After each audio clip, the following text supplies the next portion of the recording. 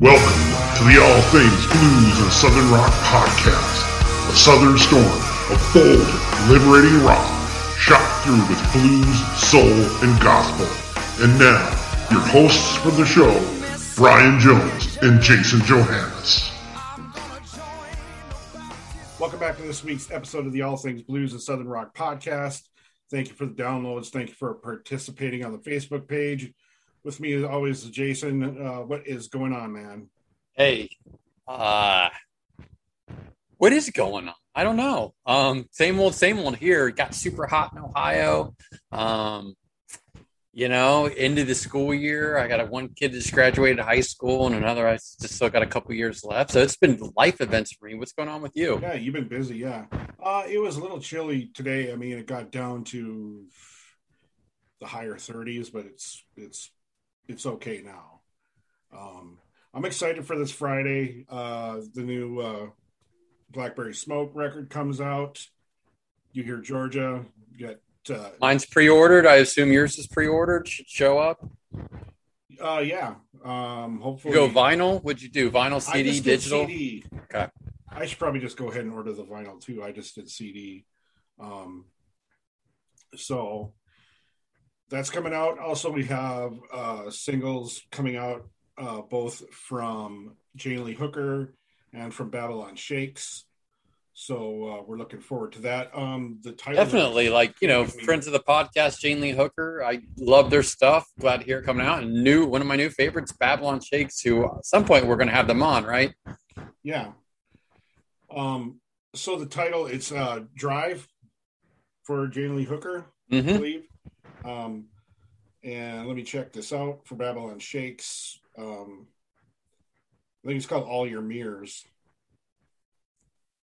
Sounds car related. Everything's car related. Yeah, sounds like it. It's a cool picture too that Tracy did share and Jane Lee Hooker has shared on their social media. The promo picture for the single. It's cool. They're hanging out in a convertible caddy. Is that a caddy? If I remember correctly. I'm not a big car guy. Well, let me see. I'm not a big car guy either, and I'll look at it. I'll chime in if I figure it out. How's that? So the Babylon Shakes single is called All My Mirrors, not All Your Mirrors. All My Mirrors. And Drive. Mirrors are on a car, so we'll say everything is car oriented. How's that? Oh, it sounds great. All right, I'm looking at the picture of the car from their Drive single, and it's only a partial picture of it, so maybe it's not a... Yeah, I've seen, there's one from the picture from the front, too, somewhere. Is that a Mercedes? What is that now? It's killing me. I wonder if it's on their Instagram page. Oh, well. We'll keep looking. So we've got that to look forward to. A lot of good stuff coming. I think Jane Lee Hooker is supposed to have an album coming out this summer as well. Last time we spoke to them, I believe. Right. And the Babylon Shakes, when the record's supposed to come out later this summer, and it's called Seven Moons.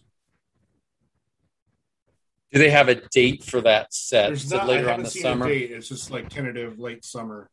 Well, we need to get those guys on to talk about it. Maybe a quick hitter. Maybe a full podcast. Well, both. Quick hitter, maybe sooner. I do dig that band though. I like what they're putting out right now. Exponential growth between the first record they did and the songs they're putting out now. It's like not even the same band. And they're posting a lot of stuff on social media too, acoustic versions, studio versions of things. Like they're really getting out there. So I like what I hear. It might sound sappy, but I kind of feel like I'm adopting him the way I felt like I was adopting Magnolia Bayou. Well, that's good. I mean, You know what? They need a good advocate like you as a platform to share what they're doing. So we're back in New York City. We can't get out, man. It's like the Kurt Russell classic, Escape from New York. That's where we're at. We can't escape music of New York. Well, we don't want to because it's so good. It is good. It is good. So we found somebody this week, Brian, who was through a connection through one of our previous podcast guests from the New York area. Yeah, Rob Flores, who played with the Black Crowes and John Popper and has his own musical project, Split Second Meltdown. He turned us on to Lizzie and the Makers, which of course is fronted by Lizzie Edwards, and we had the pleasure of talking to her, and it was wonderful. It was very, very engaging, very charming, just very, very sweet to talk to. Very musical. Yeah, she was a great guest. She was really just, it was like talking with an old friend, really. That's what it came down to. They got into how they got the name of the band, some other things that are going on, some New York City connections or New York connections. It was just, I think, a good continuance of the theme that we've had with New York-based artists right now. And we don't want to give you the spoiler, but you're going to find out some, less than 7 degrees separation of like amazing artists that her bandmates have played with. You already know about Rob being in the Black Crowes, but it gets even more so than that. So it's pretty amazing. And you know what? And as a little hint, I'm going to say, word to your mother. Oh, sure. Good. That's a good one. And 6 degrees of separation to my wedding, you're going to find out about. Oh, for sure. Yes, I remember that as See? well. Very cool. It was a good conversation. I think you're right. Everybody will enjoy it. She's great. Her band's great. Music is super cool. I think people are going to dig it. Yeah, and just so many, great things she said, and just awesome to talk to, and we'll definitely have her on again. So everybody just kick back and enjoy our conversation with Lizzie Edwards from Lizzie and the Makers.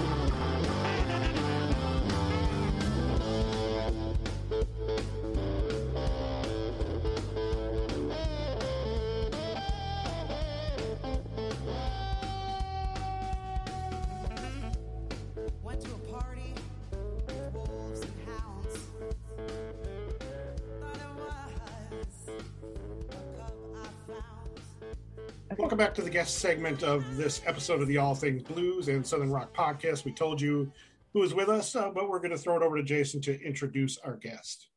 Thank you, Brian. As always, it's my pleasure to introduce the guest this week is another one of our New York City artists that we've now become very fond of. And I think it's all Rob Flores' fault, but we'll get into that a little bit because Rob Flores is definitely a key part of this person's band. But we are very happy to have on Lizzie Edwards from the band Lizzie and the Makers. How you doing, Lizzie? I'm doing very fine. How are you guys doing today? We're all good. Good. Thank you for from rescuing us today. We had a little scheduling issues, and I know we'd spoken to you a while to get on here, and we just slotted you in when something else happened. So thank you very much. My pleasure. Timing is everything sometimes. So yes, but you are the hero of the day, hero of the week for the podcast. So thank you. Can I get a plaque saying that? We can do something for you for sure. Okay, cool. So you're in New York City? Are you close to there, or where exactly are you at? Yes, I am in Brooklyn, in Park Slope. But I grew up in Manhattan, and I've lived pretty much all over the city. Since you mentioned Brooklyn, we'll ask you the Brooklyn question right away. Like, anytime you Google like up and coming music scene, like Rolling Stone did a piece on it too. Is Brooklyn is this new, could be the new LA or Nashville? I mean, is that true? Is that exaggerated? Is that on the mark? That I think it's really hard to compare Brooklyn to anywhere else or New York City to anywhere else. It's kind of always changing. There are always new, different people of all backgrounds, all ages coming and going. So to call it the new anything else is kind of, I don't know. I just think Brooklyn is Brooklyn. It might not be the same Brooklyn from 10 years ago, which many people here will tell you and complain about. But I do think that there are so many different neighborhoods within this borough, and there's room for kind of a little bit of everything. I think Park Slope has a really nice kind of jazz scene going on. And then you have Red Hook, which has a lot of blues and old soul music happening. But then you've got Williamsburg and Bushwick that has a lot of indie rock. So it's really just a big place. And I think it's very musician friendly. So I don't know, maybe it's Nashville and LA combined with the Brooklyn cherry on top. So how did you get your start in music, Lizzie? I started studying music when I was 4 years old. My grandmother on my father's side was a classical harpsichordist, and my grandfather was an opera singer. And my dad was a classic rock guitar player who played with Chuck Berry, and his band opened for Martha and the Vandellas way back when. So I kind of at around age 4, my parents put me in music class to see if I liked it. And I did. It just came naturally to me. And I started playing classical piano all throughout high school and college. But it was in college where I really felt like I was gravitating more towards blues and jazz from classical. And I started singing more in high school and college. And then after college, I just thought, the only thing I'll get up early for in the morning is music. So I think I have to pursue this. So my first band was 22 outside of college, New Jersey cover band. It was great. It was a good start. So going back to your musical education a little bit, you went to college on a music scholarship to study music? Is that correct? I didn't. I studied at the Mannes College of Music Preparatory Division for 14 years growing up. There we go. Okay. And then I minored in music in college, and I was going to major in music, but they wouldn't let me major in composition, which I really wanted to do. So I, like an irreverent 19-year-old, I threw a fit and changed my major, but it still didn't matter. I'm still doing music now, and I think once I left college and I left that world of music education, I started really to expand more as a musician and a singer and explore what I could do more and what my other influences were aside from just, being in a music school and being told what to do. So with your primary education, then it sounds like you went to basically performing arts school. Was it like Fame? Do you remember Fame, the movie and TV series? Everybody was dancing and singing everywhere. I mean, I have to say the musical theater kids are exactly like that wherever you go. So there are definitely times where people would just randomly break out into song and practice their dance moves from the spring fling or whatever. But there were also athletes and Sure. other kinds of scholars too. So, but it was pretty close. Not gonna lie. What did you end up changing your major to in college since you couldn't major in composition? I ended up majoring in English. And it's funny, I remember being at the local grocery store and the clerk asking me what my major was. And I said, English. He said, oh, do you want to be a teacher? I said, no, I don't think so. And he said, so do you want to be a bartender? And I got really offended, but here I am now, bartender and musician. I guess he was right. But I love reading and I love writing. And so English just felt like a natural second choice to develop my writing skills and comprehension. Well, I figure too, if you're studying English and writing, you're a songwriter, right? So how did that influence, or did that influence your ability to write actually lyrics?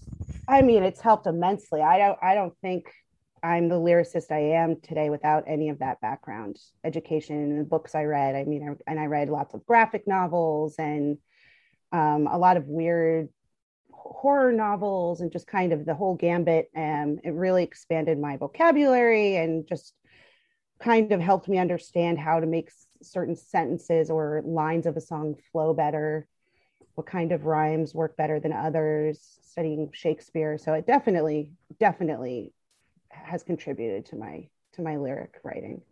Well, Brian, I'm going to nerd out for a second because Lizzie said something that piqued my interest. Graphic novels. What kind of graphic novels? I'm an old comics guy. What kind of graphic novels were you reading? So I took my senior year, I took a class. We were reading a lot of postmodern stuff. So we read a lot of Vonnegut, and we read this book called Blankets. And now I'm trying to remember. It feels like it was years ago. You're not reading like Batman and Superman. You're reading like some very like classic or like actual literature, but in like a graphic form.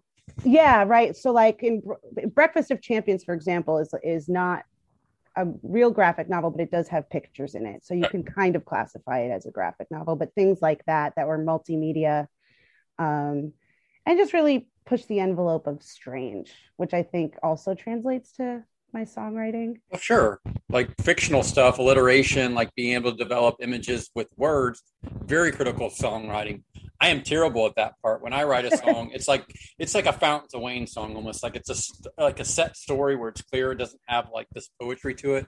Where our chief songwriter in my band is really good at that aspect. And I think he did a lot more studying of the fine arts than I did. Oh, actually, I know he did. I mean, a lot of songwriting too, I feel like is starting with one good idea and then expanding from that. And I mean, my thesaurus is my best weapon. Sometimes I'll have an idea and it sounds not that exciting. And then I just start replacing words with other words that mean the same thing. And then it becomes this kind of mystifying passage that it didn't start out, might have started out as, oh, he broke my heart. And then it turns into, oh, he trampled on my center or something like that. You know what I mean? It's just like that I feel like when I did some songwriting courses was a real eye opener, kind of the thesaurus and the songwriter's rhyming book were very helpful. Oh, see, that would be excellent. Did you write a song on anything like based on Kurt Vonnegut? Because I would imagine that would be pretty interesting subject matter. I haven't, but now I think I'm going to. See? Yeah. We had on Jade Williams from Jade Like the Stone a couple of weeks ago, and she was reading a lot of the guy who read like Call of Cthulhu and all those like really dark oh gosh, now I'm blanking on it. Both of us blanking on the book names here. Blanking on, see, and I said, are you going to write like songs based on this stuff? Because it's pretty dark stuff. And she's like, well, maybe I have to do that now. So let's see some Vonnegut stuff from you. All right, I'm on it right after this interview. It's the first thing I'm going to do. So, Lizzie, if you could go back, I was distracted when my security alarm went off, and so by the time listeners hear this, we'll edit that out. So, but only it's a kind of little homey approach, Brian, when our animals, speak up. Leave it in for comedic purposes. But did you say your dad played in Chuck Berry's band? Did I get that right? Yes. So, my gosh, I was mind blown. Yeah. So it's interesting back then, and I guess this is like the mid to late 60s. When this was happening, my dad lived in Iowa, and when musicians would tour, and a lot of people do this now too, but I think it was more common back then, you wouldn't tour with the whole band. It was too expensive. So you would have certain pockets of the country you're touring, and then you would have sidemen you pick up in those areas for those legs of the tour. So when he would come through town, he would just kind of pick up my dad's band as his backing band, and they would do, a little Iowa and Illinois and like kind of that whole area, because it was just more affordable. And also, I mean, my dad at the time was a teenager, so it was really more affordable. Wow. Because I don't think his rates were very high, but not to downplay his talent. He was also really good. But sure. But yeah, so that was quite an experience. And his parents, who were classical musicians, were not a fan of his rock and roll musical endeavors. Not a lot of classical harpsichord and rock and roll music. Yeah, no, not at all. Although I did just record a version of a Shags song. You know the band The Shags? No, I'm not familiar with them. They're like sisters from the 60s that play out of time and out of tune, but some people are really into that. So I did a version of one of their songs for a project all on harpsichord. So maybe that'll be the first, that'll expand the harpsichord in rock music. And you played the harpsichord? I do. Yeah. I mean, my grandma taught me a little bit when similar to a piano, right? Like, you got the keys. And it is. There are multiple levers though. So you can, and it's not just like a piano where you have like a soft pedal or like a church organ then. Yeah. So you can shift the the keys. So they're usually two keyboards, an upper keyboard and a lower keyboard. And if you hit a lever, the upper keyboard can be an octave up from the lower keyboard. If you hit it again, you can make it just a fifth above the lower keyboard. And so when you're playing, you're kind of playing both and manipulating the notes and how they're being played. So I can't play it super well. I haven't mastered the levers yet, but it's a pretty cool instrument. And I have my grandmother, my family has one of her old harpsichords in our house. So that's how I get to use it. I'm very Did lucky. your grandfather, you said, sing opera? Yes, he was an opera singer, and his biggest role was Pinkerton in Madame Butterfly at City Opera. But Based off the Weezer album, Pinkerton, right? Yeah, right. Opera. Exactly. He loved Weezer, man. Yeah. No, and so he taught a lot of voice lessons even after his stage career ended. Was your dad a singer also? Yes. Yeah. He but kind of more like the Little Richard kind of singing than. Yeah, sure. Not the operatic. Yeah. There's actually a funny story. My grandfather, it describes him completely. We were at a family friend's house, and this guy was obsessed with Jimmy Buffett and had cassettes. Now I'm dating myself, but he had all these cassettes of Jimmy Buffett on the wall. And my grandfather went up to him and said, "So please tell me, who is this Jimmy Buffett?" And that kind of describes my grandfather in a nutshell. Sings about cheeseburgers and stepping on pop tops and blowing out flip flops and sharks and fins. Yeah. My parents were big Jimmy Buffett fans. I heard a lot growing up. Well, I grew up in the Cincinnati. Yeah. I grew up in the Cincinnati area, and for some reason, the only other place really outside of Florida where it was super huge was Cincinnati. Like, it was just, he would play multiple days in a row at the big outdoor amphitheater, and like, It was just, oh man, it was insane. People in Cincinnati love Jimmy Buffett. That's so funny to me, because aren't you kind of landlocked out there? I always associate. Oh, totally. Yeah. I mean, we're right in the middle of with the United beach. States. Yeah. I mean, there's not a whole lot. I mean, the Ohio River is right behind the River Bend Amphitheater, but it's not very beachy. Yeah. I always associate him with like parrots and sailboats and. But damn it, the Cincinnati people just didn't go crazy. Yeah. You know, cool. I went one time with my parents. That was enough. I'd seen enough. I did not need to see my parents party and be along with all the other middle-aged people. You know, I think I just was designated driver pretty much. Awesome. So, Lizzie, when did you start? Doing your own music. You talked about being in a cover band. Like, at what point did you just break out and do your own thing? I started writing lyrics in college, but I was too nervous to share them with anybody. For a long time, I think I felt like writing songs was so personal, and I was so worried how people would react to them, because in the end, they're my feelings. And so I kind of held them close to the heart and didn't share them. And then I was working in a recording studio in my early 20s. And one of the owners, I was training to be a sound engineer. One of the owners said, "Oh, you should record a demo. That's how things work." Again, I'm dating myself here, because now you just go on TikTok or whatever, SoundCloud. But it's like, you should record a demo. And do you write? And I said, "Well, I have some songs that I've written, but I haven't shared them with anyone." And so I played them for him, and he was very encouraging. And I got to record them for free because I worked there. And I think that's when I realized, okay, I can do this. This is more fun than covers, although covers are fun too. But it's kind of a different animal. There's the performance aspect of covers, but then the personal expression aspect of performing your own songs. So I would say, like, I was 24 when I finally got the courage to start sharing my songs. I still get nervous today too. I still write and think, is this really bad or is this good? I can't tell.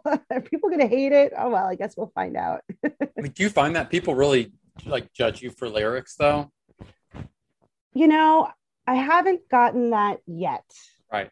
So it's all in my head at this point. But that's what I would say is, like, yeah, I mean, I've listened to music for decade or 4 decades. So it's like, I don't I Brian, did do you? have, yeah. No. Yeah. I did have an ex boyfriend who broke into my Dropbox after we broke up, where I had all my lyrics, and decided to leave notes next to all the lyrics telling me how terrible they were. Like a kindergartner wrote them. But he was a real jerk, so I didn't believe him. So it didn't really bother me that much. But maybe that might be the only time someone has told me my writing's terrible. Yeah, because usually you listen to lyrics and like, I don't know many people who would sit there and judge somebody by their lyrics now, unless they're like super vulgar or racist or sexist or something. But just like regular lyrics, I don't think too many people think and like, judge you by what you're saying or singing.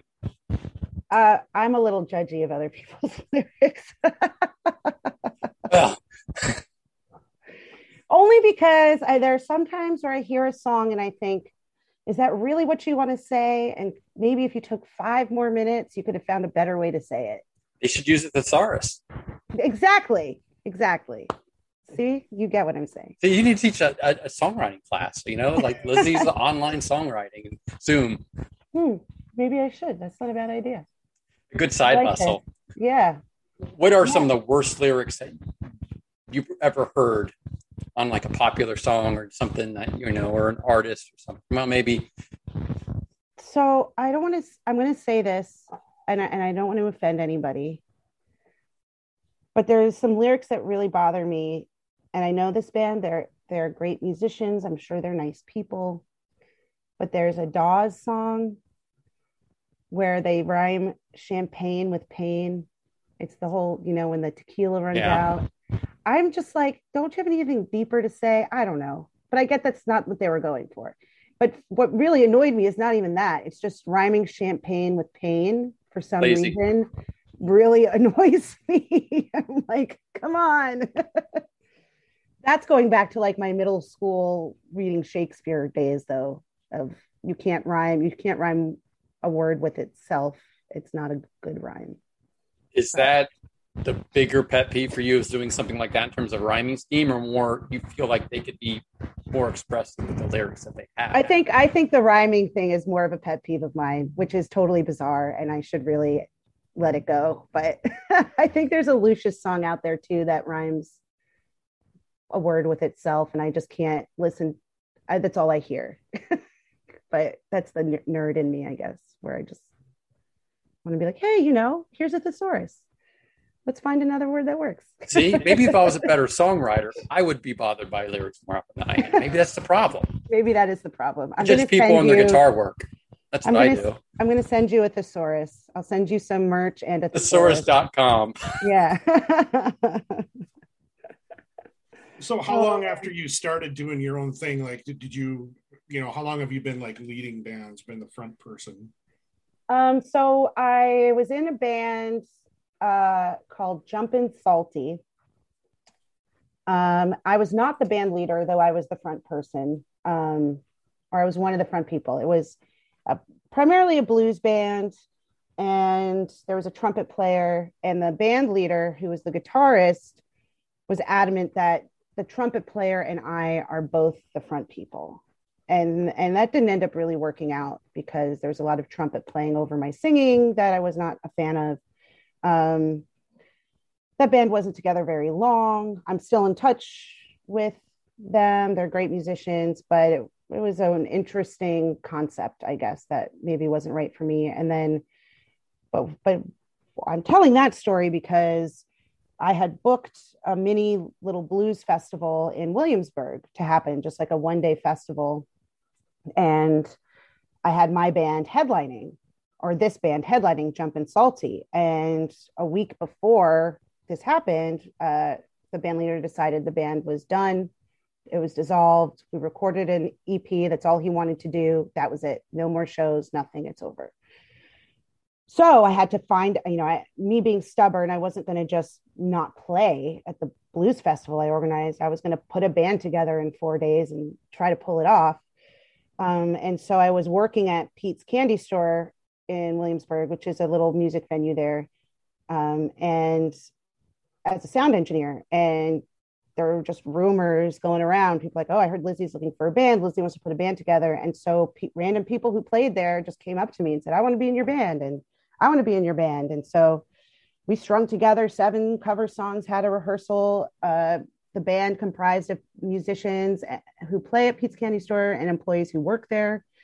And that's how I met Greg, my co-writer. And that's how we came up with our band name. We were sitting at the bar trying to figure out a name, and we're just going down the line of liquor bottles on the back of the bar, and it was like Lizzie and the Jamesons, Lizzie and the Doers, Lizzie Maker's and the Mark. Makers. Yeah, That's exactly. my favorite. Me too. All right. And so that's how it all happened. I mean, it was kind of, talking about timing before and everything. It just kind of was good timing, and Greg and I clicked, and then I showed him some of my songs. He showed me some of his songs. It turned out we speak the same musical language, and that's how Lizzie and the Makers was formed. So it was really my first time leading a band, this band, and I guess I'm doing pretty okay. Yeah, for sure. And you guys were named after Maker's Mark. There's some kind of support you can get from them, I think. I know. I'm waiting Maker's on Mark my aware? Endorsement. They're not aware. We're working on it. Have you at least put into get your own bottle and part of the Ambassadors Club? Right? Oh, God, that's a great idea. You got to sign up for the Ambassadors Club, at least. I mean, I'm like 3 years away from dipping my bottle. I think it'll be ready. Really? Okay, I'll sign up. All All right. So I got to write a song about a Kurt Vonnegut book and sign up for the Ambassadors Club. Okay. Got it. You're getting homework. Yeah, I am. So when was that, Lizzie? When did that start? So Lizzie, that was a 2011. Okay. So it's our 10-year anniversary. Right on. Wow. Yeah. And what was Greg? So it's Greg McMullen, right? Your guitar player? Yes. What kind of bands was he playing in? Were you familiar with some of his things? Yes. So he had actually been touring with Chris Whitley for a long time, who's an amazing, you know him. He's an amazing blues guitarist and singer. Also playing with Glenn Branca Ensemble, which is kind of avant-garde classical. And I liked that because I felt like I wrote a lot of blues and I gravitated towards the blues, but I also had a classical background, and I also liked things that were a little unconventional. And so I felt like a good fit. And he plays a lot of pedal steel too, and a lot of country, which I wouldn't say any of the songs we write are country, or I'm necessarily a country fan, but I do like how Greg's playing, and especially on that instrument, what it lends to our songs that we write. It makes it not just rock or not just blues. It kind of adds an extra element that I really like. So how has the lineup been? Like, who is it? Just you and Greg have been there from the start, or how solid has it been, or have you had different changes? Or So Greg and I have been there together since the beginning, and then I think 6 months into it, we found Brett Bass, our bass player, who's also been in with us forever. And he actually had to take a hiatus for a while because he was playing in Greg Allman's band. And I said, if there's ever a reason for you to not play with me, it's that. And yeah, he used to play with Bernie Worrell. Like, he's amazing. Wow. So yeah. But then it got to a point where I was like, Brett, I can't really do this without you either. So if you got to go on a tour, fine, but I'm not getting a sub. I'm just not going to book a gig because he just lends his playing style and his attitude and personality too are just really an integral part of our songs and how they come together. Rob, I would say, joined the picture on keys about 4 years into playing. We had experimented with having a second guitarist, a rhythm guitarist. It just wasn't working out. I don't know if we couldn't find the right person or it just wasn't the sound we were looking for. And so I thought, let's try to have someone on organ or keys. And I was like, yes, that's it. So, and he's been with us since, I guess, 2015. And then we had we started with a different drummer who was great and was with us for about 6 or 7 years. But he had some tours that he had to go on. And so I hired a sub, and I ended up really liking Steve Williams as our sub and felt like that was actually the last missing link. The way he plays the drums and his experience, and again, just the way we all got along, it just felt right. So Steve played with both Sade and Diggable Planets, right? Yeah. And Vanilla Ice. He's got great Vanilla Ice stories. That is not on your bio online anywhere. I know. The Vanilla Ice piece. Is that intentional? Yeah, it is. Which version of Vanilla Ice did he play with? Was it the rap, or was he doing like that the metal version? No, the rap. Like early, like when Vanilla Ice won his Grammy or whatever, he's on stage with him with like a flat top haircut. And wow. Yeah, he's got amazing stories. You guys should have him on this show. Oh, I absolutely should. Yeah, we should. So my mind continues to be blown. Your dad played with Chuck Berry. You had a bass player that played with Greg Allman. Your guitar player played with Chris Whitley. Of course, we found out about you through Rob, who played with the Black Crowes. It's like, right. Wow, it's a hell of a pedigree with your band. Yeah, I think. They're pretty good. They're all right. Rob, you're just okay. We actually had an experience recently. I probably shouldn't talk about this, but here I go. With a radio promoter who said he couldn't get one of our songs on the radio because people were saying we just sounded like a bar band. And that's how I knew he was lying and not doing the work, because I was like, no, have you seen who plays in this band? You're crazy. Yeah. My wife and I, our wedding song is a Sade song. Aww. By your side. So I'm gonna have him on just to talk and to have my wife come down. Hey. Oh, that's so cute. Right. That's such a great wedding song. It is. And it was right pretty not too long when that came out. We got married in 2001. So oh, I love that for you. I'm gonna go upstairs and tell my wife after this, and hey, we just had Lizzie on from Lizzie and the Makers, and her drummer played with Sade. Like, connected. Yeah.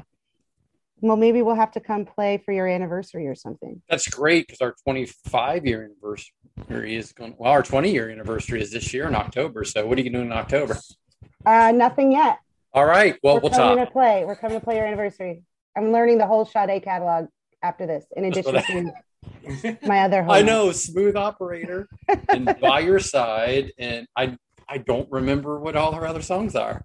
You know, we all have a little bit of COVID brain, I think. It's hard to remember things. That's what I'm going to go with. I just remember Smooth Operator was a big hit in the 80s. Yeah. Right? And I think she kind of came back with that album with By Your Side was on. And, yeah. But, there you go. So I'll shut up now. Go ahead, Brian. Save me. You talk a little bit about all the music that you have recorded right now thus far. Oh, okay. So we released an album in 2014, which was our first full-length album. And that has a lot of the first songs Greg and I ever wrote together. Now, what's interesting about that is that Greg does not play on that album because he decided to leave the band for personal reasons. And so I went and recorded the songs without him, which I don't know. In hindsight, maybe I would like to re-record them with him on them. But anyway, we've got a lot of great songs on there. And then we also have a live EP recorded of a show from Rockwood Music Hall that we did. And they have great sound there. It sounds really good. And we released an EP 2 years ago called Meanwhile. It has 6 songs on it, and I think it actually really, you can see the growth from that EP between that and the first album, where we really start to get into more ambient sounding songs and weird keys and kind of just exploring and pushing the envelope a little bit as far as what we were comfortable with. And now we're releasing a new full-length album, our second full-length album called Deer on the Wall. And I'm really excited for everyone to hear it. I love What it. is your release date? Do you guys have one? We don't have an exact release date yet. Our This next year? single is yes, this year. It's going to be in July. Our next single is going to be released June 25th, and the song is called "Lover by Proxy." Oh, that's a cool title. Thank you, because I played that song for someone going back to lyric criticism, and they said, "This is an amazing song, but you have to change the title. No one knows what that means." It's thesaurus assholes. Yeah, right. Or Google it, and Right. and you'll learn something. But anyway, thank you. Yeah, no, that's super cool. Your first single though that came out on this album was it last month? Did you roll that out? Yeah, our first Mermaid. single is called Mermaid, and actually, I wrote the lyrics to that song at Pete's Candy Store, which is where the band was formed and where we came up with the name. So it's kind of all come full circle at this point. I don't know why I find a lot of inspiration there. It's a cool place. If you're ever in Brooklyn, check it out. Yeah, I mean, whatever inspires you to write. I mean, writing music, lyrics, not easy for me, not easy for a lot of people. So you got to find whatever that sweet spot is that gives you that, that gives you that drive to do it. Yeah. That song Mermaid though has, I don't want to call it an atypical song structure, but it's not proggy. I don't know the name, or maybe I do need your thesaurus back to the thesaurus again, but it's not almost like a standard song structure. It's super cool. It's a great song. Like, what's kind of behind the idea for that? I think when I first wrote the chord progression, it was just a straight slow blues song. Yeah. And the reason why Greg is kind of my musical soulmate, I'll say, is because he always I'll bring him a chord progression and a melody, and I'll say it's missing something, or it needs to be surprising in some way, or something unexpected needs to happen. And so he will rearrange the chords or add an extra measure somewhere to, like you said, make it sound a little proggy or just different, just not what you expect, which is what we really like. I feel like if you don't feel a little uncomfortable listening to some of our songs, then we're not doing a good job. But it was the idea behind the lyrics were inspired by a friend of mine who went to the beach every day and swam in the ocean and felt like it was a holistic experience. And she was a very sexual being. And she had said to me one day, Lizzie, I need to be ravished on a daily basis. And I was like, okay. And I thought I have to write something about this. So I started writing about her. But then after Greg made some changes and he made the song sound a little bouncier, a little more Dap Kings-esque, if you will, I kind of moved away from that idea, the original inspiration, and started writing instead about kind of walking through the streets of Brooklyn or sitting at a bar and pondering your existence and all the things you thought were going to go right that went wrong, and why are things happening. But while at the same time pondering these things on a grand scale, observing what's happening around me and people talking at the bar, the rain on the streets, that kind of thing, this back and forth between being present and abstract. And so it just was born that night. And I kept the original title Mermaid, even though it didn't end up being about my friend, because she was the original inspiration. And I don't think we would have gotten to where that song is without her original influence on me. So very cool. And you used another great word, ravish. So we've got proxy, we have ravish. So you really, that thesaurus is really doing its work. Hey, English major, what can I say? Very clearly. Our audience may have to look up stuff for this podcast. That may be a first, Brian. What do you think? Hey, it could be. Maybe with our album, I'll include a little pocket dictionary. Keywords. There you go. Or just link www.thesaurus.com. Yeah. If you have trouble understanding the lyrics, go here. I don't know. That sounds very snobby to me. I don't think I'm going to do that. But now I'm looking at, you have two potential sponsorships, Maker's Mark and Thesaurus. You're right. Thesaurus.com. Yeah. Where you at? Who is your business manager? I need to talk to them. I know. Maybe it's you. I don't know. Maybe it's me. Well, I hope you enjoyed your career in music. Good luck to whatever else you're doing. Thank you. I'm going to be a professional Sade cover band. And you're definitely hired for my anniversary. Sade tribute band. Sade tribute band. Awesome. I love where this is going. So we always ask our guests, like, what in your part of the world, and wherever they're in New York City, like, who are the other artists, bands that you have some camaraderie with? Like, who might be someone that we might like that we haven't heard of? Nobody. They're all terrible. No, I'm kidding. I have there is a band. I'm like, why can't I think of my friends who are in bands? There's a band called the Tall Pines. That's really great. And I met them from singing in the Losers Lounge, which is like a variety show that happens at Joe's Pub, and all sorts of singers from all over New York City and walks of life participate in the show. And they're great, actually. They're mostly a duo now. And the singer Connie sings and has maracas and plays a drum with the maracas, and it's like the most amazing thing I've ever seen and heard. And then her bandmate plays guitar, and they have a really cool, like, gritty but like southern rock kind of rootsy sound.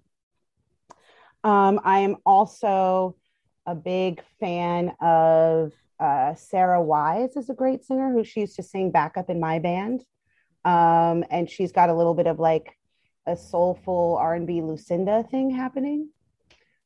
She's great. And like, who else do we team up with? Because it's been so long since I played gigs with any bands, other bands in New York City on a bill. I'm just like, what? I have a friend named Mel Johnston who's in a band called Mel and the Tall Boys, and they're great too. And we've done a bunch of gigs together also. And last but definitely not least, Kelly Swindle, which I don't know if you've heard of her, but she's definitely part of this 10 Ton Mojo East Village Circle. And my drummer, Steve, plays with her as well. Okay. She's great. We'll check her out. You guys definitely check her out. She is country, but like badass country, and she's really good. Not bro country. We're talking like good country, classic country. Good country. Okay. What's her name again? Oh, Kelly Swindle. It's Kelley, and then Swindall. Okay, cool.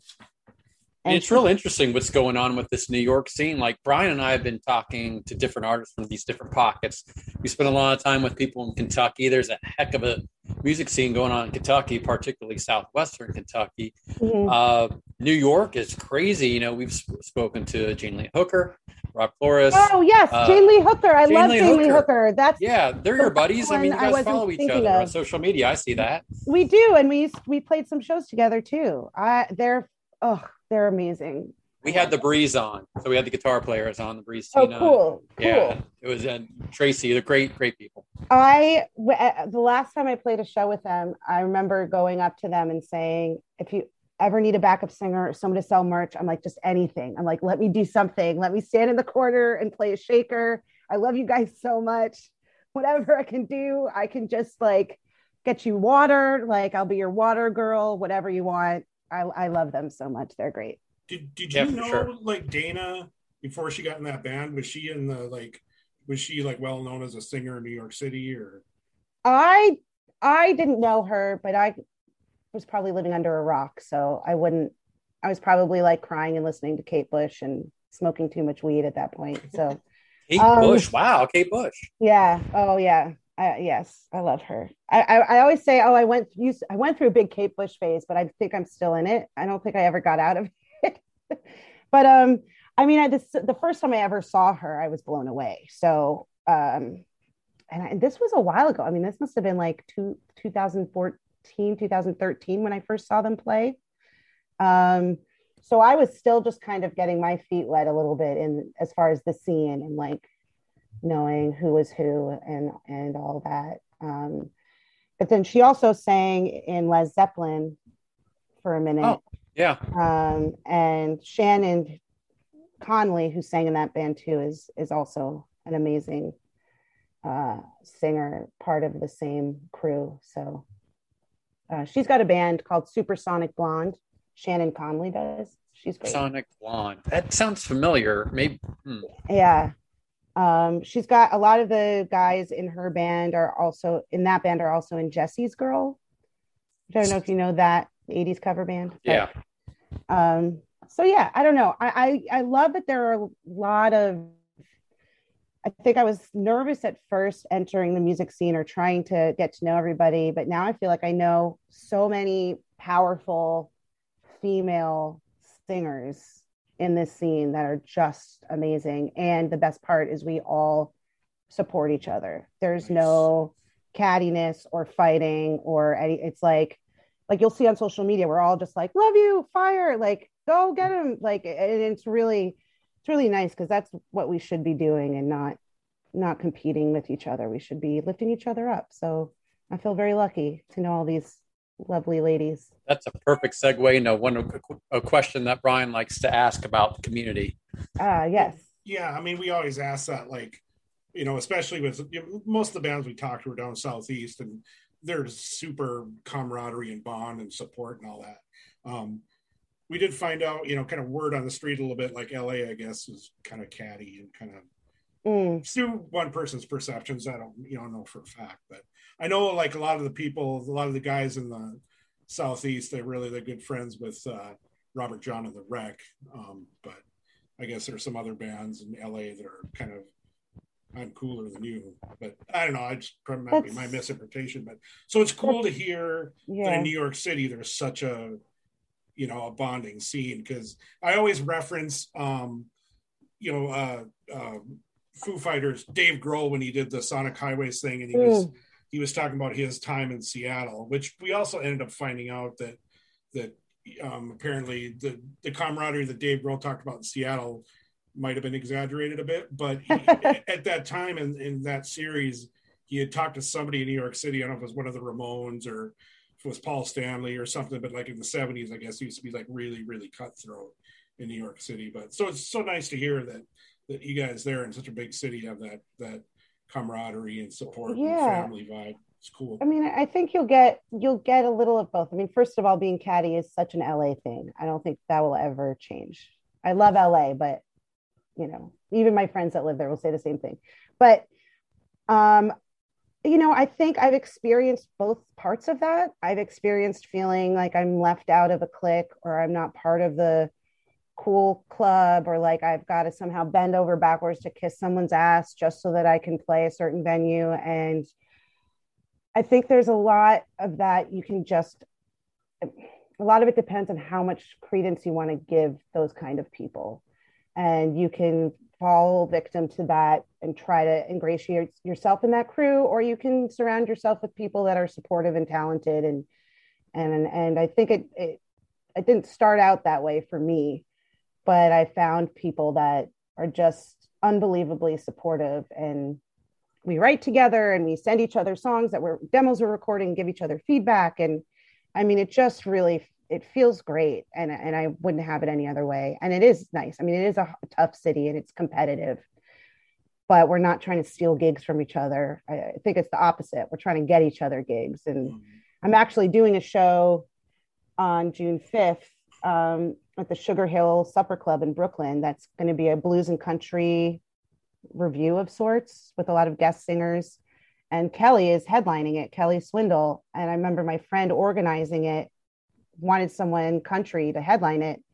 And I've never even, I think I met Kelly in person once, but we're active on social media. And I immediately swooped in and was like, Kelly, you've got to get Kelly, book Kelly. So, and that's happened in reverse too. So I think it's really important, and it just makes everything better. It makes the energy in the music scene better, the show's better, the experience better. I mean, the negativity is just, that's old news. I'm over that. Those Good. People can all go play those shitty venues that don't pay anybody. They can have it. So when you're out there back touring, like even like before COVID, now after, like how far do you go? Like where, besides around in New York City? So usually we'll do a little East Coast thing. So we'd go up to Boston and then as far down as South Carolina. And then back, kind of do a loop and go through DC and Richmond and a bunch of places. And then every year we usually would go to South by Southwest. So we would fly to Austin and then play a bunch of places in Austin and Houston and kind of around there. And then before that, Greg and I would go to LA and we have a little LA band there. Although I don't know if I'm going to keep using them, but we have a little LA band there. And then Greg and I would do a West Coast thing where we do LA and San Diego and sometimes go all the way up to San Francisco.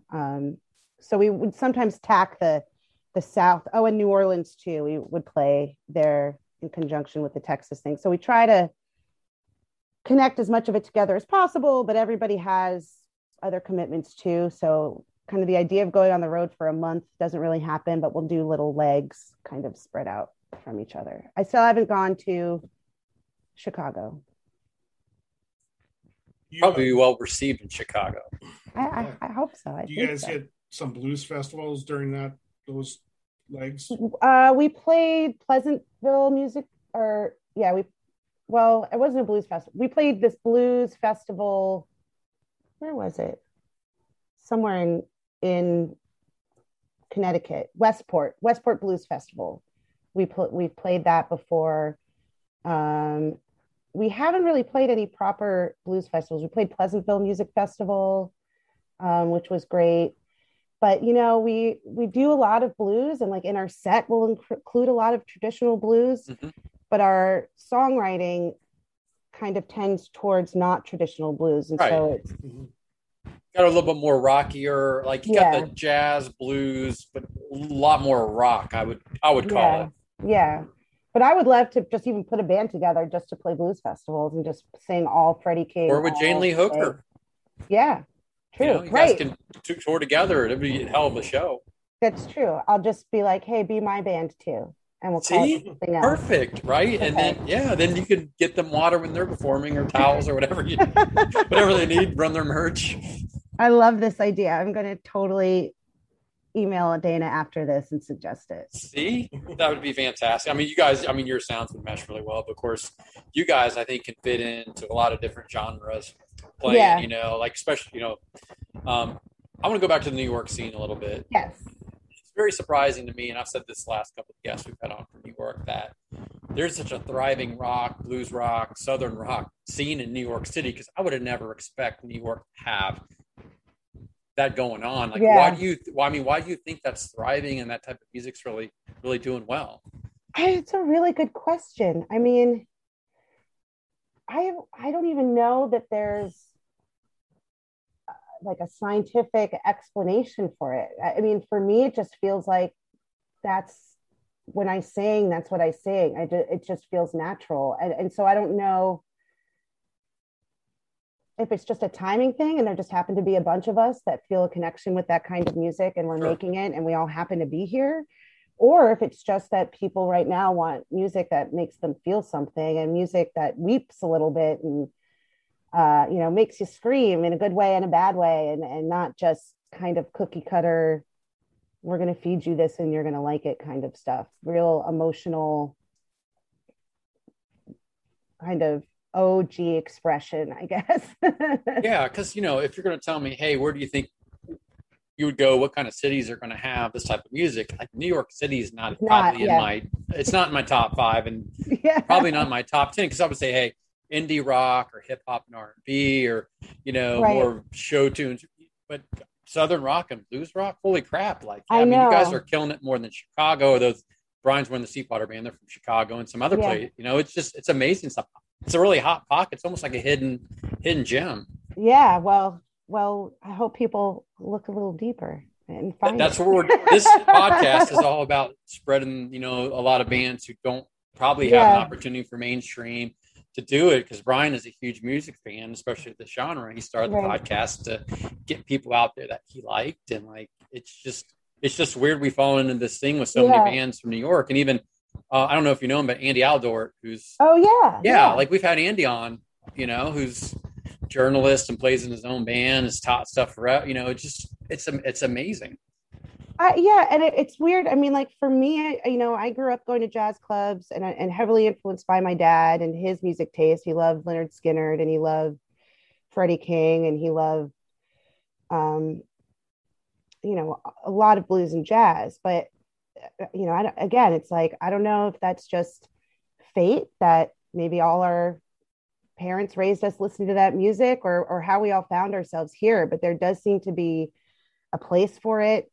There seem to be places that want to be on the musician's side. I mean, I'm playing these gigs in Red Hook right now that are pretty much all blues, and they've closed down the end of the street in Reed Street, and you play in a tent and people are outside in the street dancing, and it's all blues and soul and jazz. And people, that's, it's not just what I want to play or what everybody else wants to play, but that's what people seem to want to hear right now. So I don't know. If I could explain it, I probably would have tried to make it happen, force it to happen a lot sooner than it is. But here we are. And I feel lucky to know so many great people. There are just also so many great musicians here. And I think with places being closed, a lot of us have started reaching out to each other and collaborating a little more. And like you said before, I think a scene is part of it. I think a community is part of it. You can all be operating, according to your own egos, and that's not really going to get you anywhere. But once you start really supporting each other, I think that translates to the rest of the people who are listening to your music. So I don't know. Yeah, it's just crazy. Well, I mean, it's just funny because we've had 10 Ton Mojo on, who looks like a Southern rock band, and we found out about them at the Arlene's Grocery Benefit Show because we were watching our friends at Jane Lee Hooker, and then we saw this band, like, holy shit, these guys look like a Southern rock band or hard rock band. Where did these guys come from? And then we find out about you from Rob, and Andy, of course, knows everybody and everything, and it's just, I mean, I'm just amazed by the whole thing, and it just makes me want to go visit New York and see all you guys different places. Well, now that things are getting better with COVID, my family's vaccinated, like, shows are starting to come back. I think it would be a good opportunity at some point. My daughter really wants to see New York City, so she'll love it. My wife and I have talked about it too, so I'd love to. I just noticed that's a Leonard Skinner poster. This is my Leonard Skinner tattoo. Can you see it? Oh yeah. It's from it's nothing fancy. 38 special. Yeah. You've got some good tats on. Like, what are your tats? Well, so we talked about my grandfather being an opera singer, so that's Madame Butterfly right there. Oh, cool! Wow, that's super like good quality tattoo. Yeah. My lady is amazing. Amy Shapiro. She now lives in Denver. She left me, but that's okay. I just have to go play in Colorado now and get a tattoo. This is my traffic tattoo from the cover of When the Eagle Flies. Yeah, no kidding. Mm-hmm. This is my Billie Holiday tattoo. That's her right there. Nice. Pretty cool. This is a Black Crowes tattoo. Oh my goodness, Brian. That's our favorite bands, Black Crowes. Oh, I love them so much. Oh, that's how we found, got Rob on because of his connection. And then of course John Popper and everybody else he's played with at the same time. But you've got some awesome tats. So if you ever go to Dayton, Ohio and play a show, we had the band Cricket Bows on, which is a really cool band out of that area. The lead singer, the lead guy in that band, has his own tattoo shop. He's a really, really talented artist. He does album covers and he'll hook you up. Cool. Yay. Let me know. We'll make the connection. Do you want to see my mermaid tattoo that I got for the single? Sorry, this is now becoming a different show. I don't know if Well, that's very intricate as well. Holy crap. Cool? Yeah. Was it the same lady who's done your other ones? No, this is a new lady that I started going to. She's very expensive. I don't know if I'm going to go back. Well, I mean, those look like, the quality of those, they look like drawings. Like, so good. I mean, it's important. They're there forever. So it's worth the money to get a good one, I think. True. Good point. I've seen some really bad tattoos, like 5 years later, they're faded and What are you going to do? Spend more money to cover it up? Yeah, so we're just finishing my wife's tattoo removal from something she got on spring break in college. Really? What is it? What is she getting removed? It started it started out as a little gecko thing, kind of like on her back, right hip, like buttocks hip, not like a tramp stamp, but over. Yeah. And then it was really bad, so she went when she was back, either in Columbus, must have been Miami, Oxford, Miami, Ohio, in college, and got a more of a cartoony like lizard with like wings, almost like a little baby dragonish looking thing. And then just never liked it. Yeah. And I'll remember the first time her parents found out she had a tattoo. We had just gotten married and we're living in Dayton, and her and her mother were working in a flower bed. So she was bent over and like her pants had hiked down a little bit. Her dad walked by and goes, "What is that?" That's how my mom saw my first tattoo. 26 or 27, maybe. I was 18 and my friends in college were all getting their tongues and noses pierced, and I didn't want to do that, so I got a tattoo instead. And my mom said to me, she said, tattoos are like cats. If you have one tattoo, it's not a big deal. A lot of people have one tattoo. You have two tattoos, it's a lot, but like, it's okay. Some people have two tattoos, but you have three tattoos and you're the cat lady. So yeah. But your tats are super well done, very cool. Like there's a good story behind them, and I don't have any tats. I could never figure out what I'd want permanently on my body. Like earlier on, I'm like, I'll get my old baseball number on, or I just have one band. What do you got? What do you got? Well, it's a wolf, but it's a cartoon one. Oh, he's so cute. I'm like a huge wolf fanatic. He's a wolf and dog guy. Brian is a big animal sweetheart. Oh, I love that. Yeah, but I want to get like a lifelike or a more accurate one. Yeah. Hey, you got a lot of canvas on you. Yeah. Yeah. For sure. But Time's a wasting. Let's go. Well, I'm not getting anything after going through the experience of like all the stuff with my wife. And yeah. I'm okay not doing it. I always recommend to people, this is what I found works for me, is if I have an idea, I wait 3 months. And if 3 months from when I had that idea, I still want it, then I get it. Because there's so many times where I have an idea and I think this is great. And then 2 months later or so, I think, oh God, no, like this is not a good idea anymore. I'm glad I didn't get it. So, there's no harm in, you can wait your whole life. You'll find the right tattoo. That's very mature. That's a very mature thing, especially for a professional artist. Thanks. Like that wolf.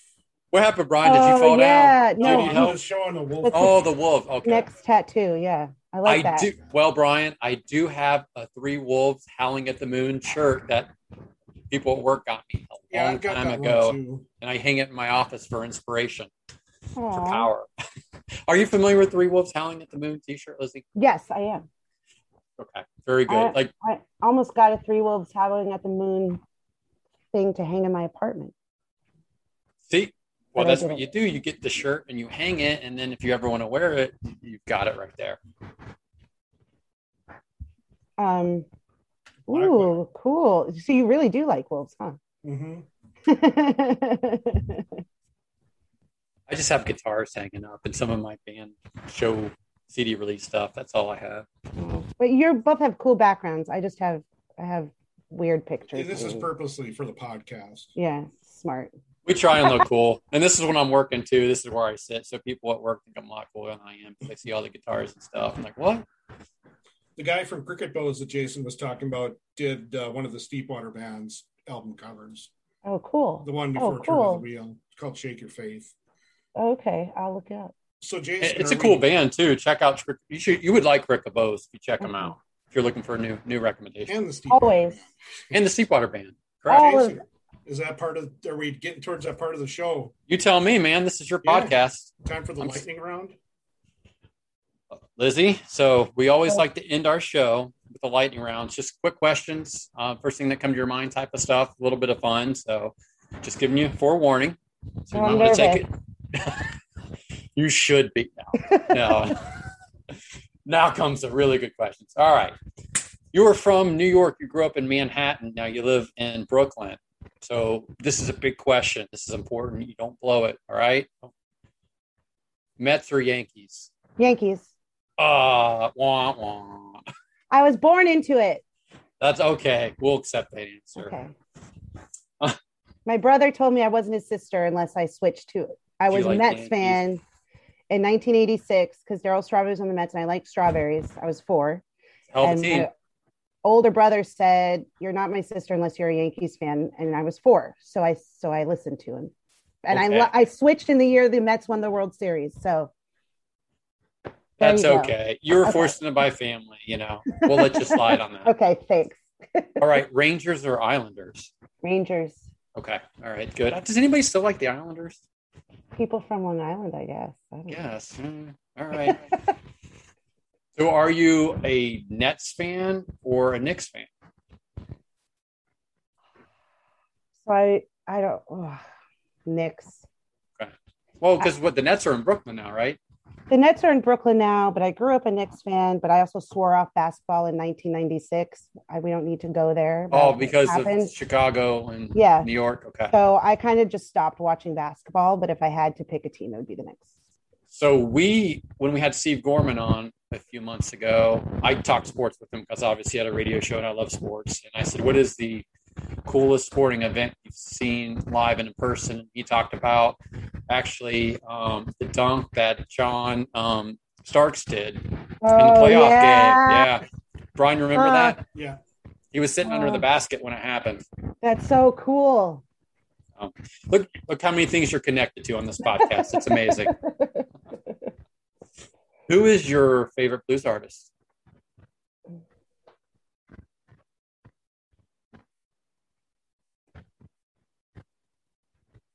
Freddie King. Oh, old school. Well, from your dad and all that, I would assume that's a good. Did he sing "I'm Your King Bee"? And is that one of his, King Bee? Yeah, he did. I just found a song of his that I didn't know he did called "My Credit Didn't Go Through." That's awesome. I feel like I can personally relate to it right now. Any professional musician can relate to that one, I think. Yeah. Pretty good subject. He was most known, I think, like his biggest song is "Going Down," and I love his version of "Same Old Blues." Yes. Our buddy Andy Alador did a history of rock music for the True Fire YouTube channel, which is like all these 5 to 7 minute things. He did one a little bit on some of the blues and spoke to Freddie King's guitar stuff. Oh God! And he's amazing. He's just an amazing dude. His nickname is the Texas Cannonball. Really? I didn't know that. Brian, did you know that? Yeah, of course. Okay. All right. Well, Brian's a historian. I'm just the I'm the color commentary. Yeah. What's the first album you remember getting or buying yourself? It was Janet Jackson, Rhythm Nation. Nice. That's a classic. What was your favorite song off that album? Probably the title track. Rhythm Nation, yeah. That was a hell of a music video too. Yeah. I remember that. What was the first concert that you went to? Ray Charles when I was 5. Wow. Who else? Didn't we have somebody else say Ray Charles, Brian? Was that the guys in Greasy Tree? Or no, it was someone else. Was it Noah Hunt? Yeah, there you go, maybe. From the Kenny Wayne Shepherd Band? I think Noah Hunt said that. You guys might have been at the same show. It's very maybe, yeah. What is your favorite concert that you've ever gone to?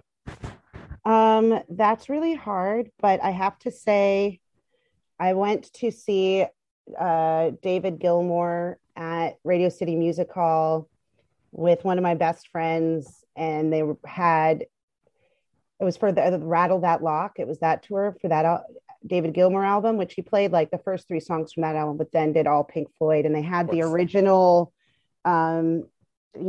lights from the original Pink Floyd tour, like the video screen that's a circle with all the lights on it going like this. And it was mind blowing. I cried. It was just great. And I was with really good company too. So you're a big Floyd fan? Yes. What's your favorite Floyd album? Wish You Were Here. Nice. What's your favorite song? Shine On You Crazy Diamond. Oh, nice. Very good. That's wow. 1 and 2. Yeah. You were a part. You were ready for those. Yeah. So you're obviously a Black Crowes fan, given the tattoo. Mm-hmm. If you could pick, what is your optimal Black Crowes lineup? Oh, that's hard. Of course, but it's all up to everybody's individual taste. I mean, I would want Rob in there, of course. Okay, yeah. But I We don't know nobody that. can replace Ed, and he'll even admit Right. that. But we got to Right. have Robin because he's your bandmate. But I don't think Rob. Rob is better than the guy they got to replace Rob. I'm not a fan Oh, really? of the guy that played for the Crows and then the Chris Robinson Brotherhood. Oh, who is that? Adam McDougall. Oh, right. Because I had a really awkward experience where I got to meet all of them at the Peak radio station in Westchester. They were playing the Capitol Theater, and I was so nervous. And I took a picture, and I'm standing next to Chris Robinson, and he goes, "Is that a lobster tattoo?" And I was like, "Yeah." And I just, but he was there, yeah. So I saw them at Bowery Ballroom when they did their secret show, and they had Tim Lefebvre on bass, and he was great. Oh wow, yeah. So I don't know, keep him around. That was just a year and a half ago, right? When Yeah. Re-announcing the whole new thing where they had the guys from Earthless and everything else. Okay. Yeah. But that's not your optimal. You're just saying that. They got Sven back. So. They did get Sven back. I mean, my optimal Black Crowes lineup would be the two brothers and then my band backing them. Ooh, okay. Well, because again, Rob's already played with them, knows some of the songs, so he could do it. All right. Do you have a favorite Crows song or Crows album? No. I mean, I love She Talks to Angels always gets me, always. But I just love it all. So the lyrics in She Talks to Angels are She Talks to Angels good, then you approve. Yeah, yes, I approve. Okay. If you could sing any Black Crowes song, go up on stage and sing with them, what would you choose? I don't know. Maybe the same one. Okay. All right. I'm more of a sentimental. That's fair. Black Crowes fan. I still can't believe Rich wrote that in high school and he was just messing around with tunings, got an open E, and just figured all that stuff out. That's impressive. I love that song so much. There's Super another cool. song I sang. I sang a Black Crowes song for a show once that was really great, and I can't remember which one it was. What's wrong? Twice as Hard. Oh, there you go. Yeah. I like that one. I would sing that one. When my daughter was learning to play guitar, I taught her to play that open G with a slide. That's awesome. She was like 7 or 8 years old. Wow. Playing that lick. Yeah. I mean, I don't know if it's just because they're touring Shake Your Money Maker, but the whole album is just. Banger album. It's a great album. Great album. And it's my third favorite album, probably theirs, but it's a fantastic album. What's your first favorite album? Oh, Southern Harmony Music for Family. Oh, okay. I mean, that whole album is just a masterpiece, and I like Amorica. Yeah. I think those two albums are just like peak of anything they've done. They're just all good. They're just all good. Everything's great. What is the greatest live performance you've ever seen?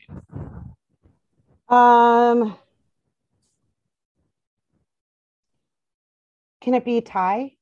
Sure. It's tied between Sharon Jones and Erykah Badu, both at Jazz Fest in like 2009 or something. Nice. Erykah Badu. I haven't heard that name in a long time. She because I grew up, listening to her in the 90s and was like, oh, she's great. But live blew my mind. I mean, she just out of this world. And her whole band and her singers and like everything was just incredible. And it was unexpected. I wasn't expecting it. So it really, that's why I asked that question too, because yeah. your favorite concert's not always your favorite live performance or best live performance that you've ever seen either. True. Which is your favorite place to eat in your hometown?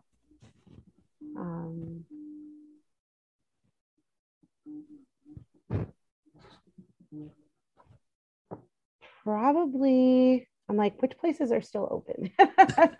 Well, let's just say everything's normal, back to normal. Brian and I are coming in to visit. You're like, you got to go try so-and-so. Oh, you got to go try. Well, I would probably say, actually, I'm going to say there's this new place that I love that's across the street from me in Brooklyn called Pasta Louise. Okay. And they make all their own pasta from scratch. And it's like the most delicious thing I've ever had. Nice. So Sauce is good as well. Mm-hmm. All right. Yeah, everything is really good. That would be the new place. And then an old place, I would say, there are too many places. They're all good. You can't go Well, wrong. you're in a great place for like cultures and different things. I'm outside of Columbus, Ohio. Brian's in Fargo, North Dakota, so we don't have quite the assortment. Yeah, but I would possibly safe bet, and after that, I would say DeFara's Pizza. Okay, it's New York style pizza. Yeah. You get a big slice, you fold it in half. Yeah. All right. Do you go with this cheese, or what's the go-to topping? Oh yeah, I just go plain. Sometimes pepperoni. Okay. All right. Yeah. What is your favorite venue to play at?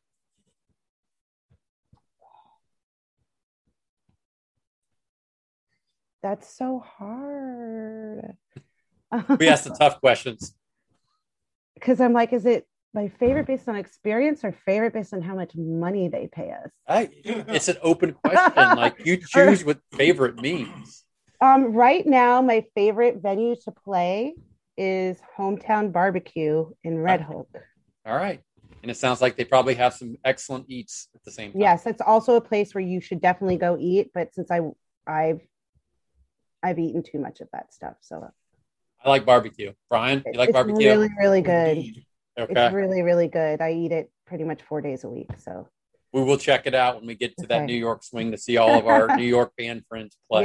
Yeah. What is your favorite artist or group that you've actually played with? So support, open for you.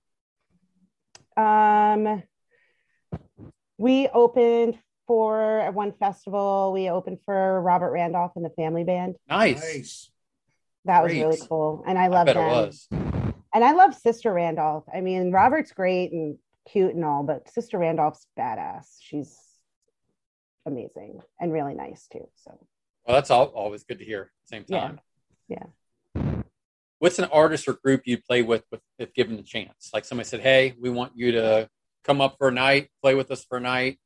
Who would you choose? Black Crowes. Come on. All right. Well, we already went through some of the songs. You'd sing, you'd do Toxic Angel, Twice as Hard. Maybe Jealous Again. Maybe I'll just do the whole album. Well, they quit touring with the background singers, so you could fill in too with like on the stuff for Remedy and all the stuff. And like, all right, I love this idea. You and Dana. Yes. Brian, we're going to have to get a hold of Chris and Rich and tell them they're going to have to take Lizzie. All right, great. I'm looking forward to that. You're a big judge of lyrics and like lyrics. What is one song that you wish you've written yourself? There's so many. I'm going to go a little bit left field here and say Famous Blue Raincoat by Leonard Cohen. Oh, wow. Leonard Cohen song. So you could play piano? Yeah, but I just also, there's something about that song in particular in those lyrics that just speak to you. Tear my heart out. Yeah. Okay. What is the best song that you've written? They're all amazing. No. The one that you listen to, you're like, wow, that's actually good. I can't believe I wrote that. I would say maybe I want to say all the ones on our new album. Go check it out. But I'm particularly proud of a song called Melancholy Hill. That's on our latest EP called Meanwhile. That I think is really Chef's kiss. Chef's kiss, yeah. Who is a favorite singer or inspiration to you as a singer? Billie Holiday. You've got the tattoo. That would make sense. Yeah. What's your favorite book? My favorite book is Kurt Vonnegut. Yeah, I was going to say it's either Cat's Cradle or Breakfast of Champions. I really like Breakfast of Champions. That one. Breakfast of Champions, aka the Wheaties story. Right, exactly. You remember that Wheaties? Do you remember the cereal Wheaties was always the Breakfast of Champions? Yes. comedy like this is why Brian has me on the podcast. It's just, very professional. All right, we're working towards the end here right now, wait, so no, you're almost off the hook. Yeah, go ahead. Change my answer. My favorite Okay. book is Sound and the Fury by William Faulkner. Oh, cool. That's pretty rad, actually. Mm-hmm. Second favorite is like all Vonnegut. Okay. Have you seen the movie Back to School with Rodney Dangerfield? Yes, I have. Kurt Vonnegut's in that. Oh, he is? I Yes, haven't seen that movie in like 20 years. Well, Rodney Dangerfield has to write a book report on Kurt Vonnegut, and like he gets a bad grade on it, and he takes it and he throws it like to this guy, and he's like, "Vonnegut, I'm not going to pay you." So it's Kurt Vonnegut there. He's like, "Oh shit!" So he does a cameo in that. I gotta go rewatch that. Yeah, you do. It's funny. That's why I always remember Kurt Vonnegut, just because that stupid movie. Oh, that's funny. All right, what is a guilty pleasure song or artist for you?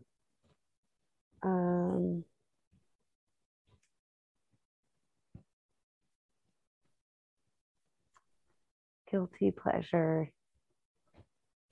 I'm gonna say Dua Lipa. I kind of just whenever her songs come on, I'm like, I love it. I don't know. Pop, I just like it. It just makes me happy.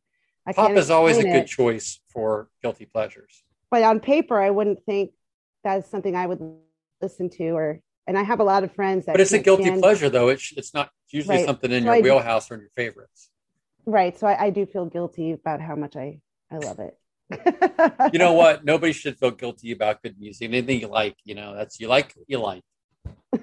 Music's subjective, but that's good. Okay. So because of COVID, there wasn't a whole lot of live music going on this last year or so. Is there any performance or concert that you'll watch online, like YouTube or somewhere else, to bring back that experience and make you feel like, you're back out there watching live music or inspire you to play live? You mean like old, even something old? Anything, YouTube has everything. I watch as much of Stop Making Sense as I possibly can every David day. Byrne, Talking Heads, yeah. Yeah. I just watched the whole thing again recently, so I would say that one for sure. That's a good one. My wife's a big Talking Heads fan. I haven't seen that in a while, so we're probably due to watch it again. Yeah. You should watch it at least once a day, I think. I don't need to work. Just watch the Talking Heads. Yeah. Leave me alone. All right. My last question is a little bit of a longer one because it's more of a story, but give us a good performance or tour story, something that sticks out in your mind. That's like, man, that's just a great thing to tell. Could be good, could be bad, could be funny. Jane Lee Hooker walked down an orgy. Like you name it. Rob Flores went to a party with Marilyn Manson and Eminem. I mean, there's all, you can go anywhere with this. Well, I have a great Jeff Beck story. Yeah. Oh, Jeff Beck. Fantastic. I love that guy. Great guitarist. So, but I wasn't playing. I was just a fan at the show. Does that count? Or I was working the show. I was working the show. So I was working the show, and he was playing 2 nights at the Capitol Theater in Port Chester, New York. And my boss happened to be out of town. So I was running the box office and sometimes had to go backstage. And there was a definite after party hang happening after the first show. And the tour manager took a liking to me. So he asked if it would be okay if I hung out with them. And since my boss wasn't there, the guy who was taking his place said, okay. So it was me and a bunch of like plastic surgery ladies from Greenwich. And Jeff Beck sat next to me and held my hand and was like, please don't leave me alone with these women, because I get, like I'm looking like this with tattoos and stuff. He was like, please. And we like hung out in the green room and partied or whatever. And then the next day for his next show, he wouldn't get off the bus until I got on the bus to have a beer with him to do the show, which I thought was cool. Nice. Just making impressions on people everywhere you go. I don't know. I love that story. I could also tell like horror stories, but He sounds like a good dude, though. I mean, this guy's been around forever. Rock guitar royalty. Like, yeah, to see that he's like relatively cool dude. That's good to hear. he's really nice, and he talked about how much he loves watching Locked Up Abroad. That was his big thing, and yeah, I think sometimes you tour a lot and you're on the road a lot, and you see a lot of people, but maybe nobody you really connect with or anything Sure. like that, or Sure. maybe you're forced into a lot of social situations that you don't want to be in, and I think maybe I was just a kindred spirit. Well, he's probably afraid of those ladies because they look like the women from that old movie Brazil, where they have all that crazy, plastic surgery. Yeah, they were terrifying, and they were like putting their boobs, like, oh, Jeff, blah blah blah, and he just had like, Liz, don't leave. I'm like, okay. So, yeah. Well, speaking of making impressions on people everywhere you go, you've certainly made an impression on us. Like, you're very gracious. Thanks for coming on. Thank you. Thank you so much. You're gracious the first time we reached out to you about wanting to come on and do a quick hitter. And by the way, you are still welcome to come on and do the video quick hitter for your next song when your album comes out. So anytime you want, we're more happy to have you on because you saved our rear ends, and you were cool to talk to. So appreciate you're cool that. to talk to too. I'm like, come on, let's go get beers. What's happening? When I go to New York, and Brian and I go to New York, we will absolutely have beers for sure, and we'll meet your drummer so he can talk about playing with Sade, so my wife can be impressed by that. Sounds like a great plan, and thanks for having me, guys. You're welcome. So where do we go to get your merch, find out what you're playing? What's the best place to find out information about Lizzie and the Makers? You can go to our website, www.lizzieandthemakers.com. But if you are on social media, I would say that Instagram is actually probably Instagram. Guys post a lot, video clips, a lot of good stuff. Yeah, we just post all the shows we play. We post on there. Any merch we're selling, we post on there. We make all of our song announcements on there. And that is also just at Lizzie and the Makers. And that's how I found out about you guys, because Rob had posted on there. Of course, we follow Rob, and I'm like, holy shit, Rob, how many bands are you in? I'm like, this band is awesome. Who are these people? And like Brian and I were talking, we're like, we got to get them on the show because just, it blew us away the first time I heard you guys. Oh, thanks. Oh, well, you heard it, LizzieandtheMakers.com. Brian, over to you. Well, Lizzie, thank you so much for coming on. It means a lot to us, and you've just been a pleasure to talk to, and we're just blowing our minds with all these 7 degrees of separation or less from great musicians, and about that and my wedding. Right. Right. I mean, so yeah, thank you so much. So to the listeners, this is Lizzie Edwards from Lizzie and the Makers. Thank you so much for being on. And if you don't mind, once we get done rolling here, if you could just stay with us for a couple of seconds, so that'd be great. So anyway, thank you so much for coming on, Lizzie. Thanks for having me. It was an absolute pleasure. Thank you to Lizzie Edwards for joining us for this guest segment of the podcast. That was just wonderful to talk to her. And so we thank you, Lizzie, for being on. Jason, what are you going to take away from this one? A couple things. I actually have a lot to take away from this one, but I won't steal some of your ideas. But one, love that her drummer played with both Vanilla Ice and Sade. And Sade, of course, had a song that was my wedding song, as we talked about. So I'm linked to Vanilla Ice, I guess. Ice baby. So in some way, shape, or form, Vanilla Ice, he had a movie that came out in the early 90s called Cool as Ice. Did you know that? If I did, I blacked it out. It's terrible. The dad from Family Ties actually stars in it. Is one of the stars in it, if you could call that movie having stars in it. And in college, I used to go to Blockbuster Video and rent that all the time just so I could show people Vanilla Ice had a movie, and here's what it is. It is awful. But it is. But going back to Lizzie, I took that away, and then really like the stories behind her tattoos, where you guys couldn't see it, but she was showing us and talking to him. In fact, that Traffic and the Black Crows, and and just relation, to Madame Butterfly, who her grandfather had been a part of that opera. So I thought that was super cool. What did you take away? She has so many musical connections. You mentioned the family thing. Her dad played with Chuck Berry. And I was just so cool, just mind blown. Freddie King, just mind blown by that. It's just amazing. What can you say? they got her started in music very early on, so that definitely worked. I mean, she's got a great musical pedigree. Like, at least two generations, her parents and her grandparents were musicians. Yeah, and it just she spoke so highly of 10 Ton Mojo, and she really spoke highly of Jane Lee Hooker. She said she was going to message Dana right after the show. That would be a great tour if Jane Lee Hooker and Lizzie and the Makers toured together. I would do everything possible to see them play. I would do everything possible for us to be promoters. But that too. We have really good ideas. We have really good ideas. Do it like fantasy sports and, live in the pretend world. One day we're going to have the All Things Blues and Southern Rock Podcast Music Festival. Yes. It's going to happen one day. We can only hope. If you're an investor or promoter out there right now and you're listening to this podcast, please contact us. If you got some capital, that's all we need. We just need money. We can do the rest, Brian. Oh, for sure. Yeah. Capital, that means money, right? If you that means money. Yes, sir. Somebody wants to sponsor this, we can do it. We can get it done. I do want to say thanks to Lizzie for stepping in and filling out for us. We had her scheduled to come in at a later date and something fell off, and she nicely came in and saved our rear end. So thank you, Lizzie. Yeah, so until then, we'll just keep dreaming, and always remember, Southern Rock is reverent and blues is blood. We'll see you next time.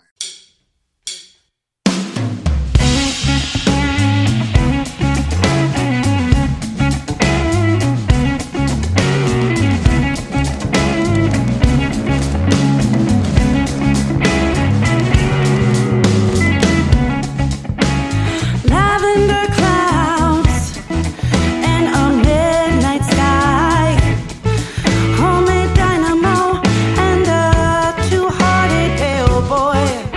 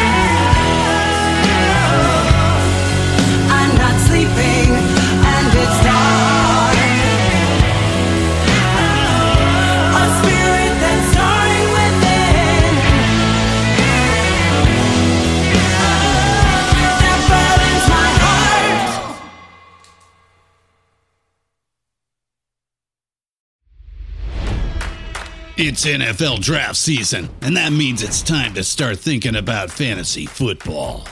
FantasyPoints.com features industry-leading experts and prognosticators using proprietary hand-charted data to help you score more fantasy points. FantasyPoints.com is the place to go for whatever kind of fantasy football you play. Whether you play fantasy football, daily fantasy sports, or do a little bit of everything, Fantasy Points has the meticulously researched content to guide you to victory.